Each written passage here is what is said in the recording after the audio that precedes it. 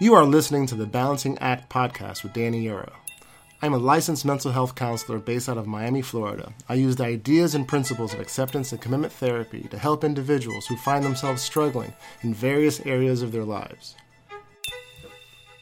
Episode 2. To look at your thoughts or from your thoughts? That is the question. Hi there, this is the Balancing Act podcast. My name is Danny Euro. Thank you so much for tuning in. Just a special thank you to those who listened to the first episode and have found us again to listen to the second episode. I greatly appreciate that. Got some great feedback from the listeners, and I'm just humbled by the fact that you would spend time listening in and just kind of following along and spreading the word. I want to send out a special welcome to those that are finding us for the first time. That is, it's amazing. That's cool. It's exciting how this slowly spreads from person to person. And I'm just excited about where this can possibly go. And I'm hoping that it impacts individuals in a positive way, leaves them better than how it found them, as the vision continues to unfold and I continue to progress along with that vision. So very excited, very thankful, and looking forward to this episode, which is basically the first episode dedicated to a way to combat inflexibility. Today's episode is about diffusion and our habit of being actually cognitively fused to thinking, where it actually influences our behaviors. Calling back to the first episode, which is devoted to the idea of psychological flexibility and how we have a way of resisting the physics of life, which can incur injury. There's ways that we can become flexible, and there's ways that we are inflexible. And so today's episode, being about cognitive fusion, will explore the narrator that we have in our head. I kind of joked about it last episode about this idea of a narrator in these Discovery Channel shows where this is the crocodile in its natural habitat kind of thing. And that's my best attempt at being a narrator voice. And basically our life unfolds in front of us, right? There's just one neutral event after another that's happening. And then as these events happen in our lives, this narrator voice in our head is basically dictating to us what's happening. Sometimes it's non-judgmental, but a lot of times it is judgmental. Sometimes it's discussing the expectations. Sometimes it's mind reading other people's motivations. Sometimes it's trying to predict what's going to come next. Sometimes it's trying to put the pieces together of what was just missed, like what am I not seeing, and let me fill in the blanks. And this narrator we have, it has a way of influencing us one way or the other. And if we're too susceptible to the influence of what we're thinking, what this narrator is narrating to us, that's what we would call fusion, being fused to those thoughts. And that ends up really causing a sense of inflexibility because we are looking at the world from our thoughts, right? And then the goal being psychological flexibility is to be diffused from our thoughts, to not look at the world from our thoughts, but in fact looking at our thoughts and realizing that our thoughts are, what the narrator is saying in our head is not the rule of the land. It's not the end all be all. It's not the grand mystic voice of the land that's dictating everything, but just the manifestation of just our biases, When we start to understand that, it becomes a cheat code. So I'm going to talk a little bit about it. I'm going to try not to get too wonky in the science stuff with talking about applied behavior analysis. For those that know me, they know I kind of get into that ABA talk, and it's kind of hard. No offense to the behaviorists out there, because I'm one of them, but sometimes it gets a little bit too jargon heavy. So I want to be sensitive to that. I don't want to weigh you down with a lot of science. So at the risk of oversimplifying some things, but I think at the gain of keeping you tuned in and keeping you focused on the gist of it, I think it's worth the trade-off. So in discussing the behaviorism component of this, there's basically an A, a B, and a C to keep in mind. Antecedent, behavior, and consequence, right? So antecedent is basically anything that occurs right before we elicit a behavior. There's some kind of stimuli that happens, and then I elicit a behavior, and that the behavior is the letter B, and then the C is the consequence, which is literally anything that's going to happen after the behavior. So antecedent, behavior, then consequence. If the consequence is something that I enjoy, it's somehow gratifying, it's some kind of reinforcer, right? Well, I just said it, reinforcer. Then I'm more likely to do that behavior in the present of the antecedent in the future, right? The probability goes up. So if there's a particular stimuli present and then I do something and then the result, the consequence is something I enjoy, then the next time the antecedent is present, I'm more likely to do the behavior because I was rewarded to elicit that behavior in that antecedent with the consequence. And conversely, if their antecedent is present and I elicit a behavior and then the consequence that follows the behavior is something that I do not enjoy, it's aversive for some reason, I am less likely to elicit that behavior in the present of that antecedent because the consequence was aversive. It was a punisher. So these are basic components of operant conditioning. This contingency, right, this behavior contingency of an antecedent, increasing the probability of eliciting a behavior when followed by a consequence that is rewarding, that's reinforcing, it could be really powerful. It could really dictate the way we do things in particular settings. Not to get too bogged down by some of these things, but just the way we behave at work or in the classroom or with in particular settings with certain friends versus other friends, the way we interact with police officers or authority figures. A lot of these interactions, the way we behave, have a lot to do with our contingencies, our past experiences, where if we behaved a certain way in these, antecedent laden situations, we're pretty sure that it's going to result in some kind of reinforcer, or we can envision behaving a different way, which may result in some form of punisher that we do not want to experience. So a lot of our social behavior, a lot of the way we interact has a lot to do with our learned behavior in particular settings with antecedents and in our past experience, how certain behaviors are going to elicit or bring on consequences that we enjoy versus what we don't enjoy, right? So that's outward behavior. That's just typical behavior that is quantifiable. You can see it, you can measure it, and this person does this 7 out of 10 times in a particular setting.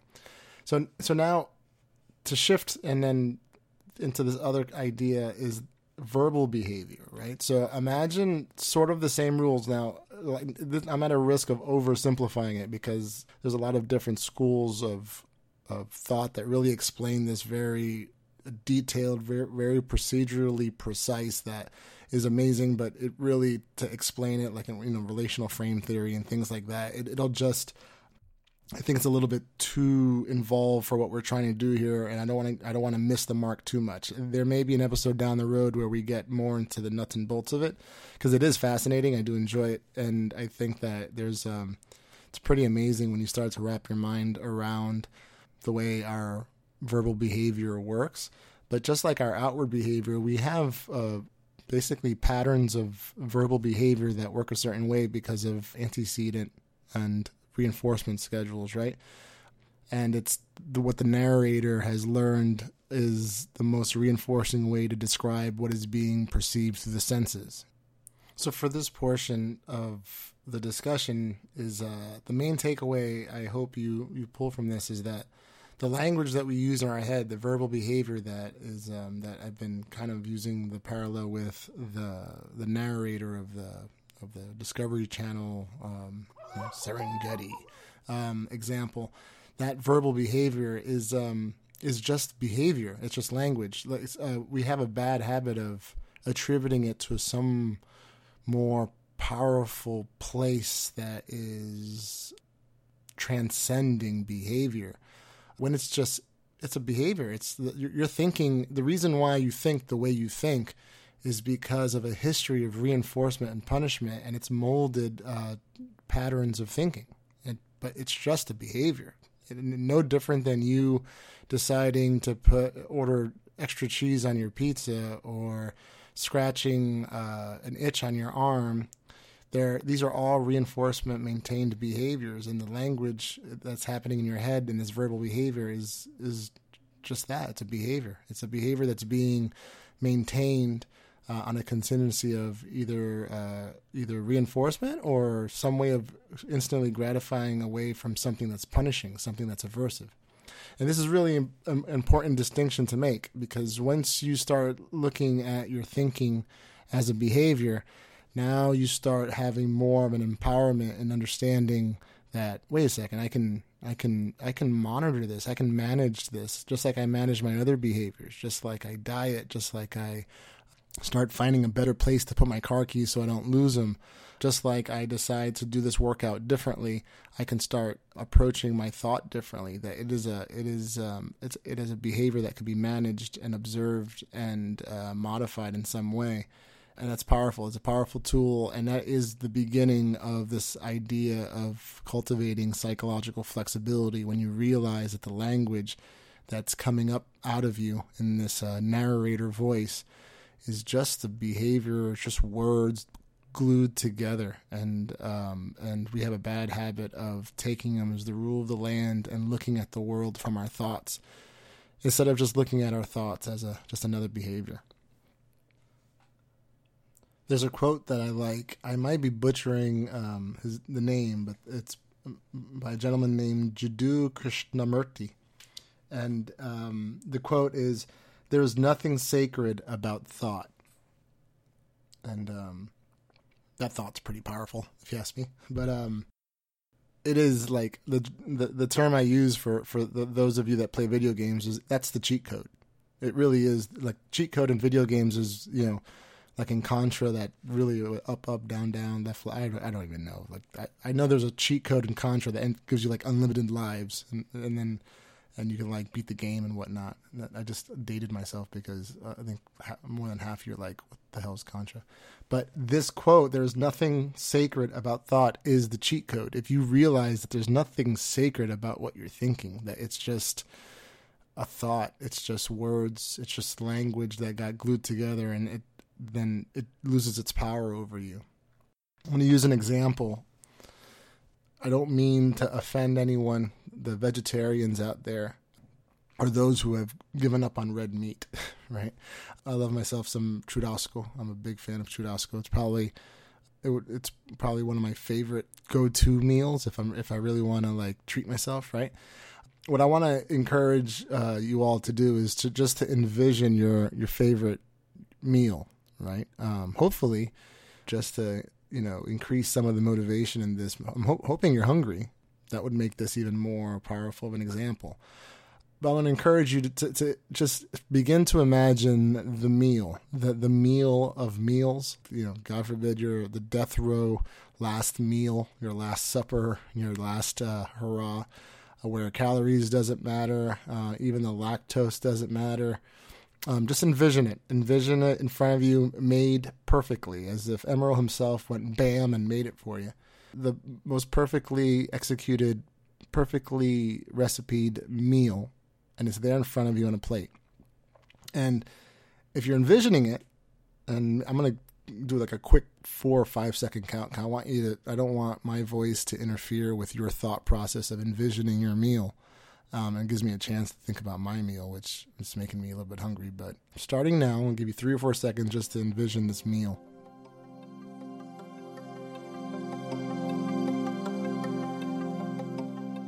And it's got for me, I'm going to just put my meal out there because for the sake of the example, but I have this churrasco there on my plate, and I've got some plantains, maybe even some rice and beans, right? So I'm kind of giving the Latino flavor on this, right? And it's there. You can smell it and try to imagine the smell.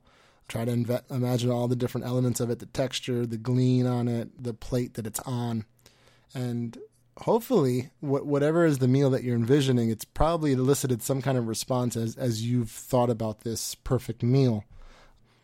And maybe the response is one of maybe your mouth has gotten a little bit watery, and you've got maybe a little hungrier, right? Maybe a little bit nostalgic. Maybe it triggered some thoughts and memories of the last time you ate a meal like this. That was this particular combination of food. And I'm going to warn you. warning, right? Now there's a roach on the table that just crawled across the table. And what just happened? And it was literally like it crawled like maybe 2 inches away from the plate. What happened to this, to your appetite? What happened to all the responses that you were going through as you were envisioning this meal? It probably got extinguished pretty quickly. And that is what the power of thought has on us, right? Because the roach doesn't exist. I just made that up. In fact, not only did the roach not exist, but the meal did not exist. You imagined that came out of nowhere. That literally came from the ethereal plane of your imagination, this meal that doesn't really exist. And this roach came from some, other dimension of your imagination. But somehow, before the roach was created in your thought process, the steak or whatever meal you had thought about was delicious and waiting to be feasted on, and then this imaginary roach got added to the equation and you got disgusted, right? And that is an experiential way of showing just the power of thought, how our thought can really elicit responses out of us, even when none of these things are really existing outside of us. So you can imagine when there are actual antecedents on the outside of us, actual stimuli, people, places, things, these things can really create a verbal behavior that can start pushing us towards a certain type of response. One of the things that I get to do at my work is I get to work with athletes, which has been an amazing experience to get to know these young men and women. I'm a huge fan of sports. I play them. I'm not great at them, but I enjoy playing them. And it's nice to be able to work with athletes. And an example I use a lot with a lot of the clients I work with when talking about this idea of fusion and diffusion in terms of looking at our thoughts rather than looking from our thoughts is some experiments that have been done in positive psychology with basketball players shooting free throws. For those of you that are not familiar with basketball and free throws, when a player gets fouled, where he's the player defending him commits a foul where actually like impedes him in a way from scoring that is against the rules of the game, the offensive player gets tends to be 2 opportunities to shoot a free throw, which is from 15 feet away. He gets to shoot the ball at the basket that's 10 feet from the ground without any defense. So he's basically just gets a free throw, but you're not guaranteed to make it. You still have to make it. So there's some players that average 70%, some average 90%, and there's a range. So it's a part of the game that is very statistically driven. So, some players are just very consistent in the percent rate in which they make those free throws. And one of the experiments that I'm referring to, a basketball player was asked to shoot a certain amount of free throws. I believe it was 20 free throws, while saying a sentence in his head, a thought. The thought he was told to say in his head before each free throw was, make the shot. Make the shot. Make the shot after each attempt. He did that, and then was given some time to rest because they didn't want any kind of fatigue factors. They didn't want any extraneous variables to throw off to compare the within subject experimental design. Then that same player was asked to shoot 20 more free throws, but instead of saying make the shot, they told him to say to himself, don't miss the shot. Don't miss the shot. Don't miss the shot. And, algebraically, those 2 sentences are the same. If you were to algebraically, I guess, symbolize what a sentence is, right? But statistically, the results were very different. The trial in which the basketball player shot thinking the thought, make the shot did significantly better than the trial in which that same player shot thinking don't miss the shot. And some of the research, the conclusions from that is how, our muscle memory just works better in affirmatives instead of in negations. But it was also, a further derivative of that conclusion is the fact of the power of thought. Just the language that we use in our head, how it's got like ramifications, and the butterfly effect of all the different ramifications of our thought.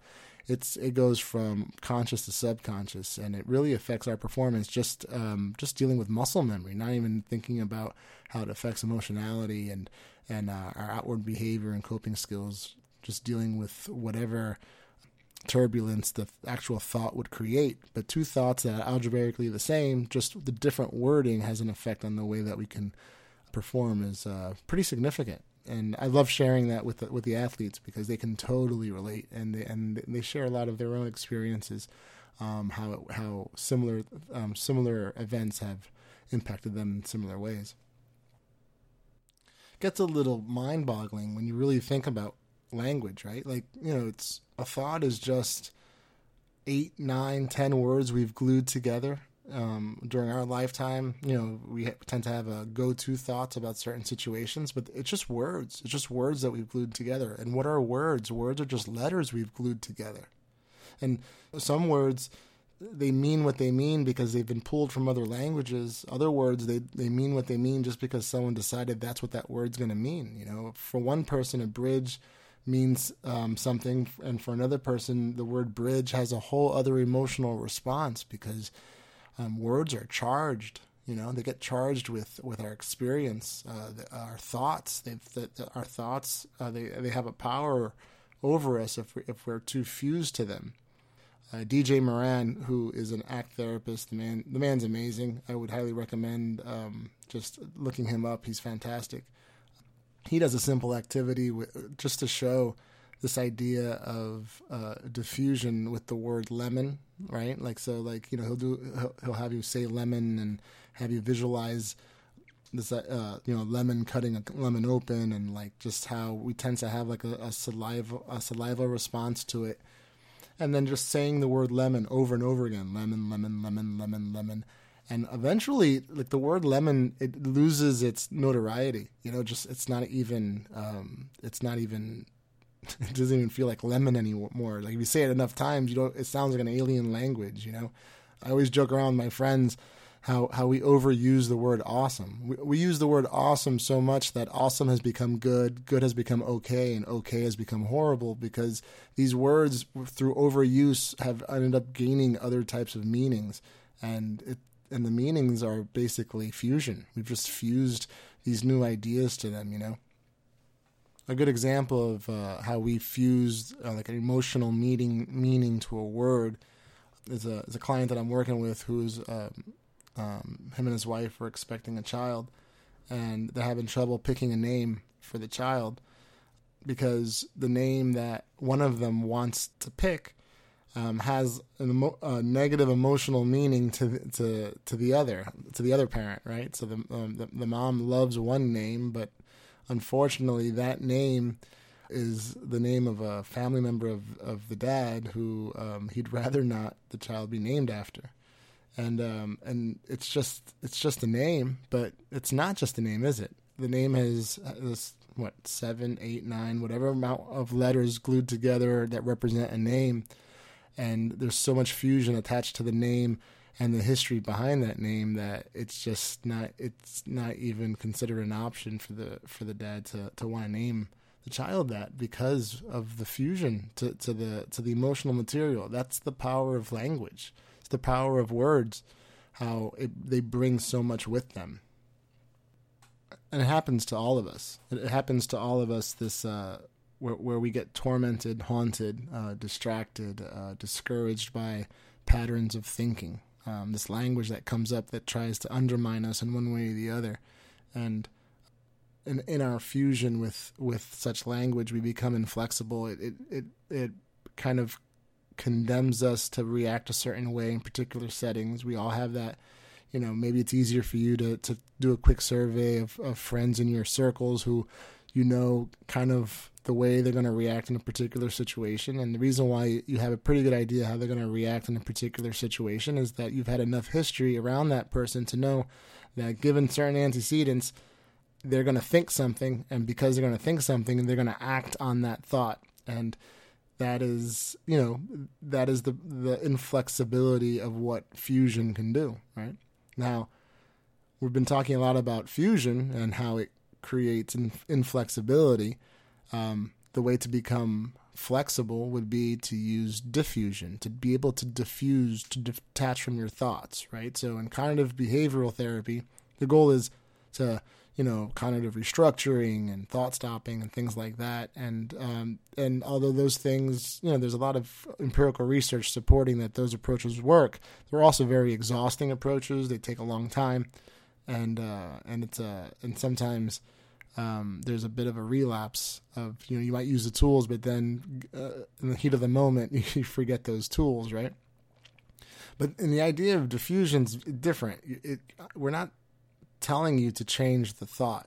We're telling you to just detach from it, to acknowledge the fact that you had it, and it's okay to have it, but to diffuse yourself from it, to allow the thought to happen, but to continue to do the thing that matters, right? Good way to talk about that is to do a brief introduction into this idea of the thinking self and the observing self, right? So the thinking self, if you kind of like to kind of go to mind blow you a little bit, right? Imagine the very moment that you were conceived, that very first micro moment, to right now, this very moment, your thinking self has been evolving. It's been evolving. It's been creating expectations, judgments, bias, things it doesn't like, things it does like, things to expect from the world, things to not expect from the world. This thinking self has just been evolving from day to day to day to day since the very first micro moment that you were conceived. Your ecosystem has been presenting stimuli that your thinking self has slowly evolved from, right? Then you have the observing self, which from that same very micro moment, that observing self to right now has not changed because it only observes. It's not passing judgment. It's not creating expectations. It's not predicting things. It doesn't have favorites. It just observes. It doesn't observe. It doesn't personalize what is happening. It is just an observer, right?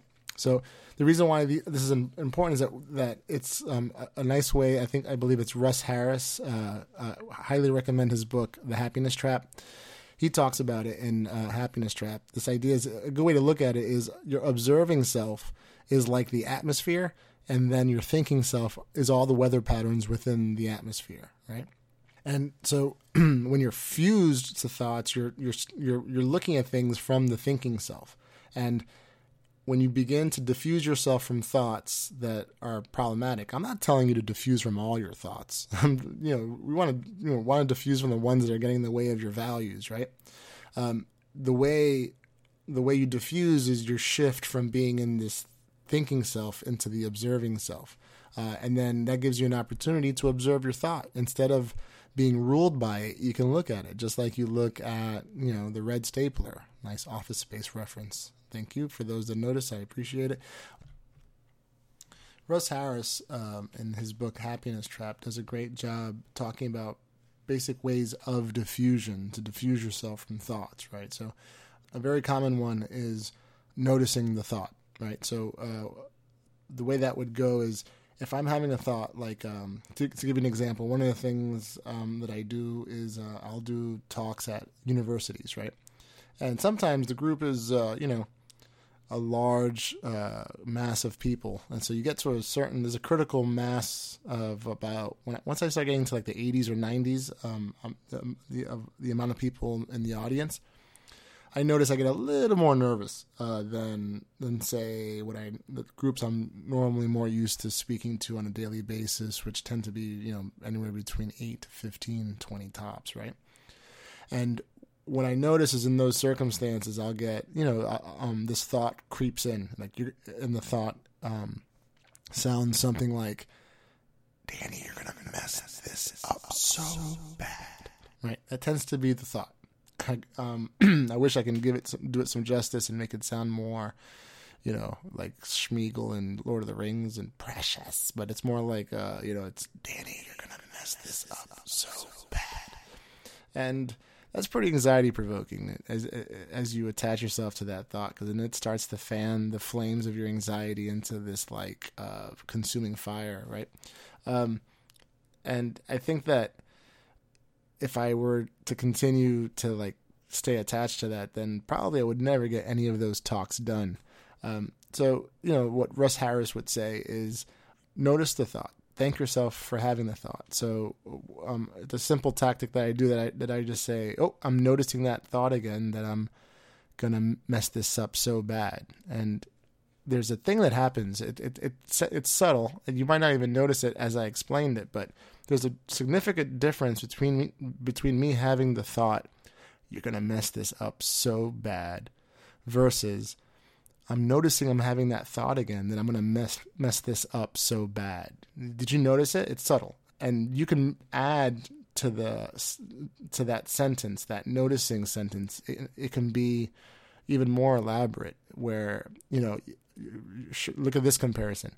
You have the thought, I'm going to mess this up so bad, versus there I go again. I'm noticing that I'm having that thought again that I tend to have, that I'm going to mess this thing up again.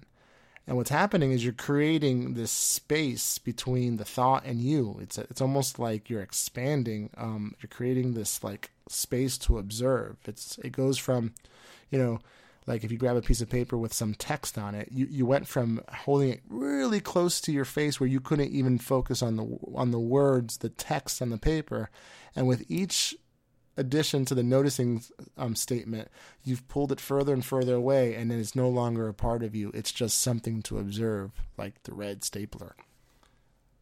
Yeah, Russ Harris has other suggestions also, right? There's some silly ones. There's one I do when I do lectures at FIU. I'll ask.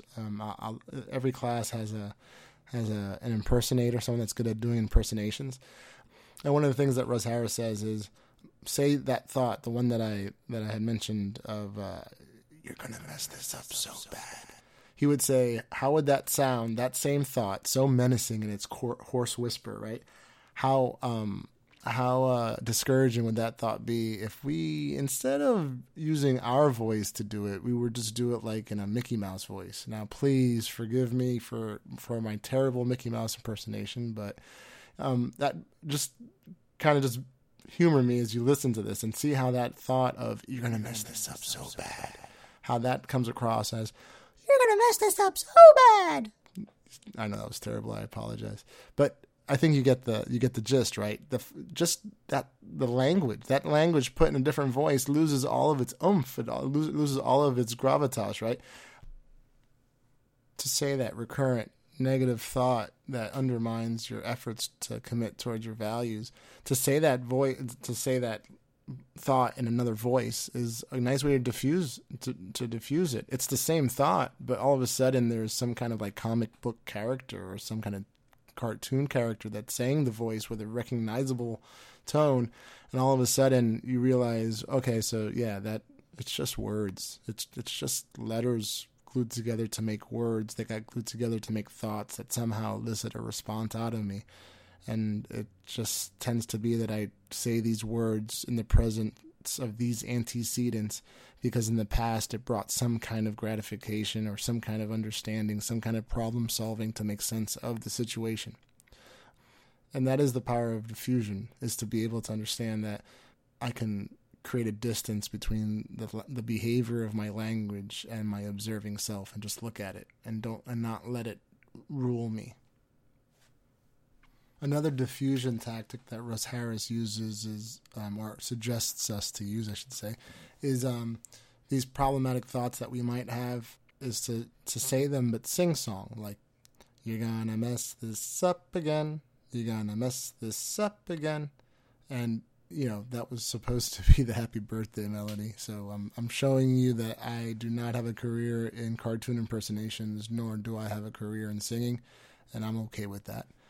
But again, see how the thought loses its oomph, it loses its gravitas when all of a sudden you put it to a very, non-threatening, very jovial, kiddie melody. And then you realize the thought for what it is. It's just words put together. Just letters that create words that create sentences that we deem as thoughts. And unfortunately, we put so much weight into these thoughts. We stay so fused to them that they really begin to dictate the lens we see life through and really influencing the way we do things and a lot of times the way we don't do things. So diffusion is very powerful. It's one of the key elements in cultivating this idea of psychological flexibility because we think so much. We're constantly thinking. Russ Harris, he talks about in his book Happiness Trap that about 70 to 80% of our thoughts tend to be negative. So imagine if you're fused to that many thoughts that are negative. Like, good luck with that, right? You're looking at the world through a negative lens, and it makes sense that our thoughts tend to be that negative. Evolutionarily speaking, our ancestors, there was a reward for them to think negatively about their environment. That's what helped them last longer. The overly optimistic ancestor did not last very long if he was skipping through the woods, not worried about some kind of predator in the bushes. They probably didn't last long, definitely not long enough to procreate and teach the next generation their brazen ways, right? But our ancestors, the ones that had a negative mind state, that were worried about what was around the corner, they were cautious, they were worried, they were anxious, they were negative thinking, and they lasted long enough to procreate and then to teach those ways to the next generation. So it makes sense that we inherited that we are their descendants. And the dilemma is that now we don't have a saber-toothed tiger around the corner, right? Around the corner there's a McDonald's or there's a bank or there's a stop sign, and yet we're still fused to these negative thinking patterns, which can be very problematic. I had mentioned earlier that obviously I'm not saying to diffuse from all your thoughts. That's not what I'm saying, right? As we continue to go through the different processes, you'll see how all these things work together, because eventually we're going to talk about values, and that's a direction we want our life to travel in. And there's going to be times that we want to commit towards something that's important to us, and then thoughts will come up that will get in the way. Those are the types of thoughts that we really need to look at diffusing from. There was a client that I worked with a couple of years ago, and I kind of worked out an algorithm with him on the board. I have like a dry erase board in my office because I love to doodle so much. And on the board, I told him that, look, if you're having thoughts that are destructive, then let's go into our diffusion tactics. But if the thought is constructive, then there's no need, just allow it, enjoy that. I mean, I'm not, we don't want to diffuse from the edifying thinking. They're not causing any problems, right? They're not straying us away from our values or keeping us away from the things that matter. It's the ones that distract us, the ones that we end up, going into instant gratification mode to feel better about it because we're seeing the world from our thoughts. Those are the ones that we need to understand, that those are the ones that are causing us inflexibilities as we pursue the things that matter. So as we wrap up this episode 2, just a few things to keep in mind, right? That our thinking, our thoughts, our verbal behavior, it's something that is obviously helpful, right? I mean, it's not a bad thing that we think, right? The bad thing, I'm using air quotes again like you can see me, right? The bad thing is when our thinking starts to restrict our ability to do what matters, right? When our thinking, when we're so attached and fused to the way we think, that it starts to lower our options. It decreases our options. It makes us inflexible because we end up with a rigid response to particular events because we're so fused to that language. That's when it becomes problematic, right? Another takeaway would be to keep in mind that we have a thinking self and an observing self, right? And that we'll go into that more, especially when we get into the area of mindfulness and being present, to have contact with the present moment, because there's a power in knowing that there's a sanctuary in observing self, that we don't have to be always caught up in this thinking place, right?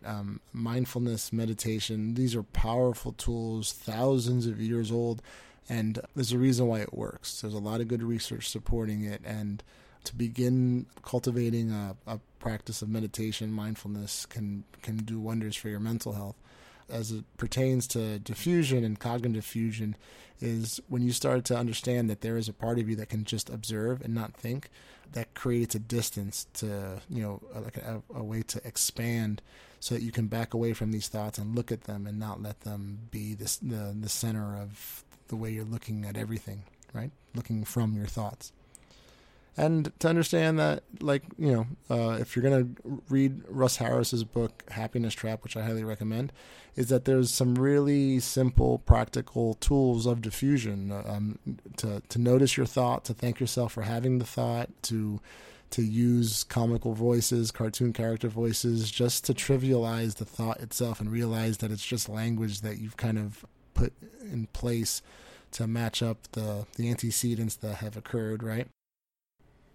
The third tool that I had mentioned is singing along, right? Like to sing the words of your thoughts into a particular melody of a famous song, and then you realize, man, these are just words. they're just words. I understand that sometimes the words have an emotional weight to them, which I do not, trust me, I do not want to trivialize or demean or diminish what the emotional charged element of those words are.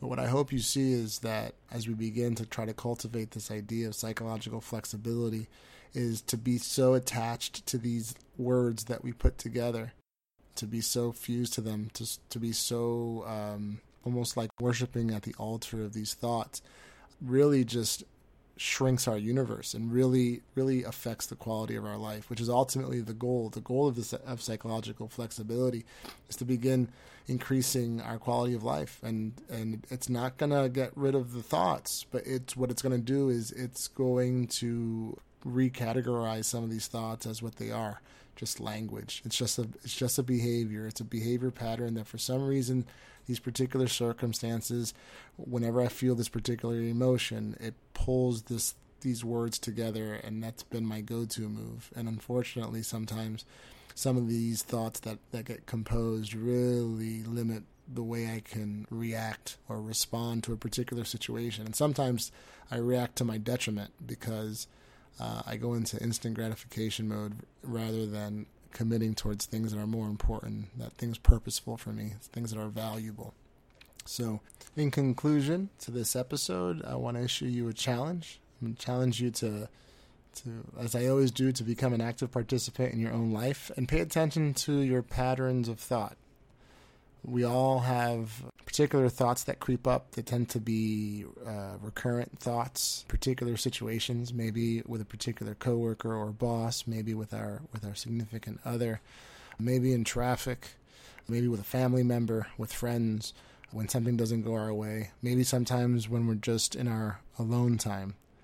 I want you to pay attention to that. I want you to start noticing what is that language that's coming up. And the challenge is to use some of these diffusion skills on those things. See what the experience is, to be able to say, thanks for having that thought. There's that thought again. Look, there, I just had that thought. Or use the funny voice one or the song one. And the challenge is to see if you think that helps. If that's something that maybe given a particular circumstance where maybe, say, in the workplace, you get into this frustration over a particular situation, if you're able to diffuse from some of the language, some of the thoughts coming up to in your mind due to the circumstance, if that helps dissipate the situation, where you notice that you're beginning to respond to the situation rather than react. That's the challenge, and I hope that you follow through on it as we all try to get more flexible and become more self-aware. Thank you so much for listening to episode 2. If you have any questions, feedback, anything really, feel free to email us at thebalancingactpodcast@gmail.com. I'd appreciate it. I'd love to hear any feedback or questions you guys might have as we begin to progress and evolve in this process. This concludes episode 2 of the Balancing Act podcast. I am Danny, and I am thankful. Take care and remember your challenge.